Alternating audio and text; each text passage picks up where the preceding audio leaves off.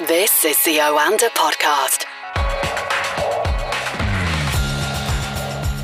This is the Oanda Market Insights Podcast, talking to Oanda senior market analysts across the world. And today we're joined by Jeff Halley, Asia Pacific senior market analyst. How are you doing? Yeah, good, thank you. Glad to see the end of the week, as I'm sure most of our listeners are. Indeed, although it has been a short week here in the UK. Let's start with the latest from the markets, Jeff, and they've fallen today, and that mainly due to comments from US Fed man Jay Powell. Yeah, so we had a few speakers last night, but Powell carried the most weight, being the chairman. We had Mary Daly talking 0.5% rate hikes again. James Bullard, who sent stock markets down earlier in the week by suggesting 75 basis point hikes and a higher terminal rate. He was also on the wires batting the same drum overnight. But then Jerome Powell was also quite hawkish and didn't rule out a 50 basis point rate hike in the May meeting. And the markets have quickly moved to price in 3 consecutive rate hikes of 50 basis points now in May, June and July. There had been some sort of relief rally earlier in the day in New York, and indeed even the US dollar had retreated as well. But those comments from Powell pretty much put a brick wall up on that, and we saw equity markets very quickly turn south, and in particular the Nasdaq fell well over 2%. That sentiment has flowed through to Asia today, which is always a little risk averse going into the weekend anyway, around event risk in the weekend. But also we've seen more, or a lack of progress from China regarding stimulus. We've seen a few more little messing around on the sidelines sort of measures from the PBOC today.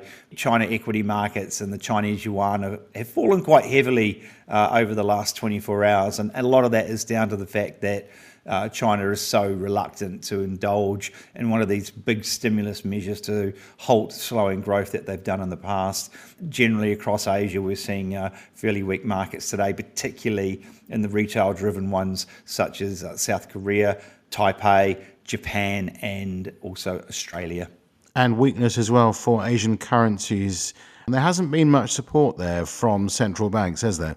No, it's interesting that it's being led by the Chinese yuan. The offshore and onshore yuans, in fact, have retreated quite sharply this week.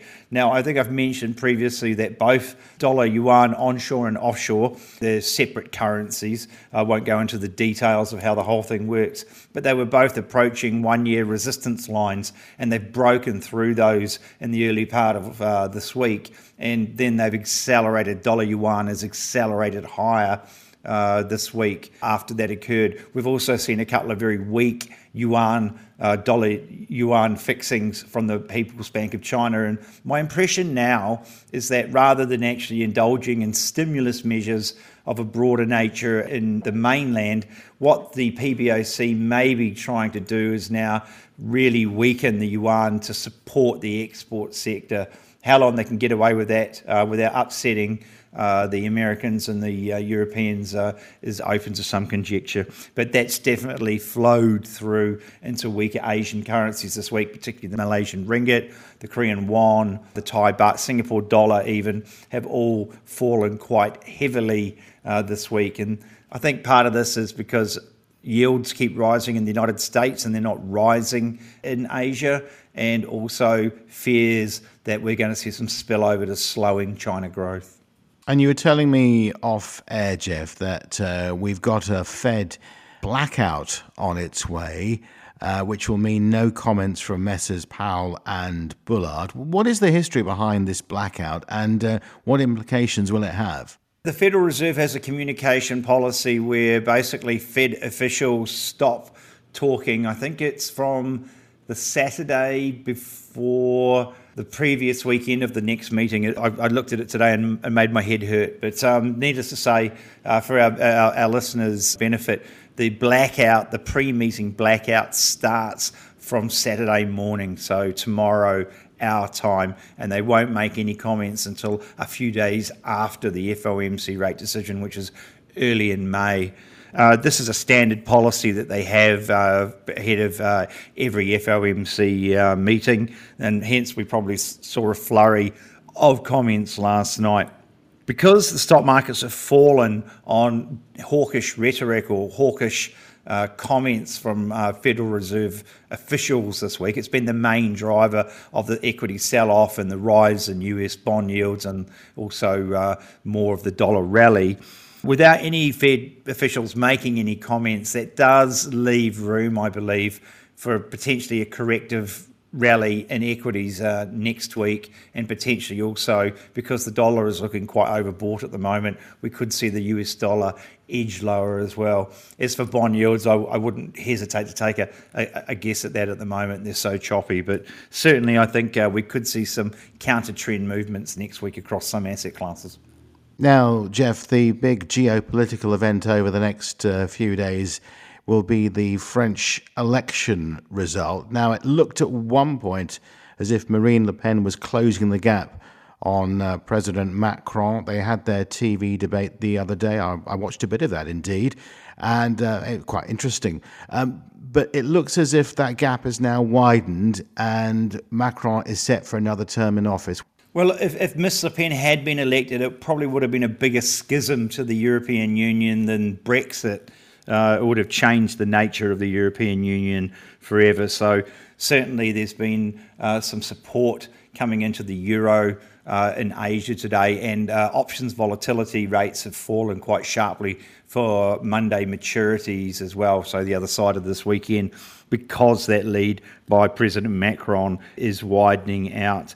It has been yet another headwind for the euro over the last couple of weeks, and it has plenty.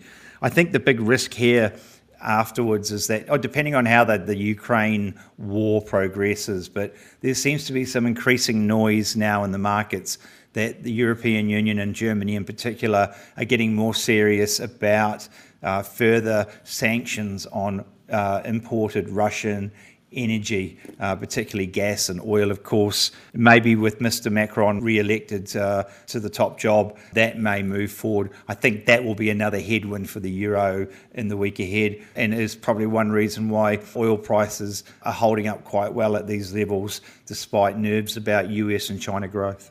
What else should we look out for in the next week or so as far as the data is concerned, Jeff? Yeah, look, the week has definitely got a fairly constant procession of data releases next week. They're mostly tier 2. We do have the German IFO number coming out on Monday. That's probably got downside risk in it. That's a business climate sentiment index. We've got durable goods from the United States on Tuesday.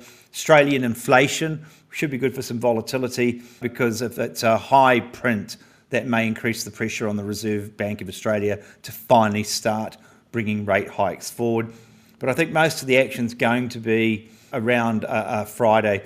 We have European Eurozone GDP and inflation. For obvious reasons, GDP has downside risks and inflation has upside risks. We also have German GDP for much the same reasons as well.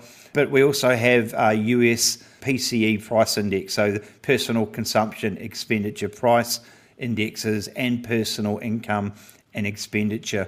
Now, that data, I think, will be the highlight for the week for most markets.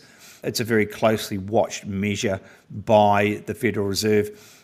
If those numbers come out on the high side, that will pretty much lock and load a series of 50 basis point rate hikes, I believe, and could boost the US dollar once again.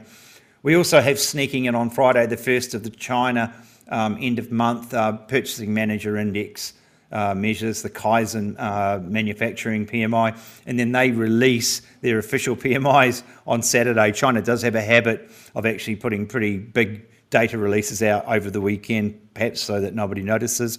I don't know, but anyway, we've definitely got some downside risks to the PMIs in China, and that could weigh even more on Chinese equities and Asian currencies in general. Okay, Jeff, have a fabulous weekend, and we'll speak to you again on Monday. Always a pleasure, Johnny. Take care, everybody. This is the Oanda Podcast.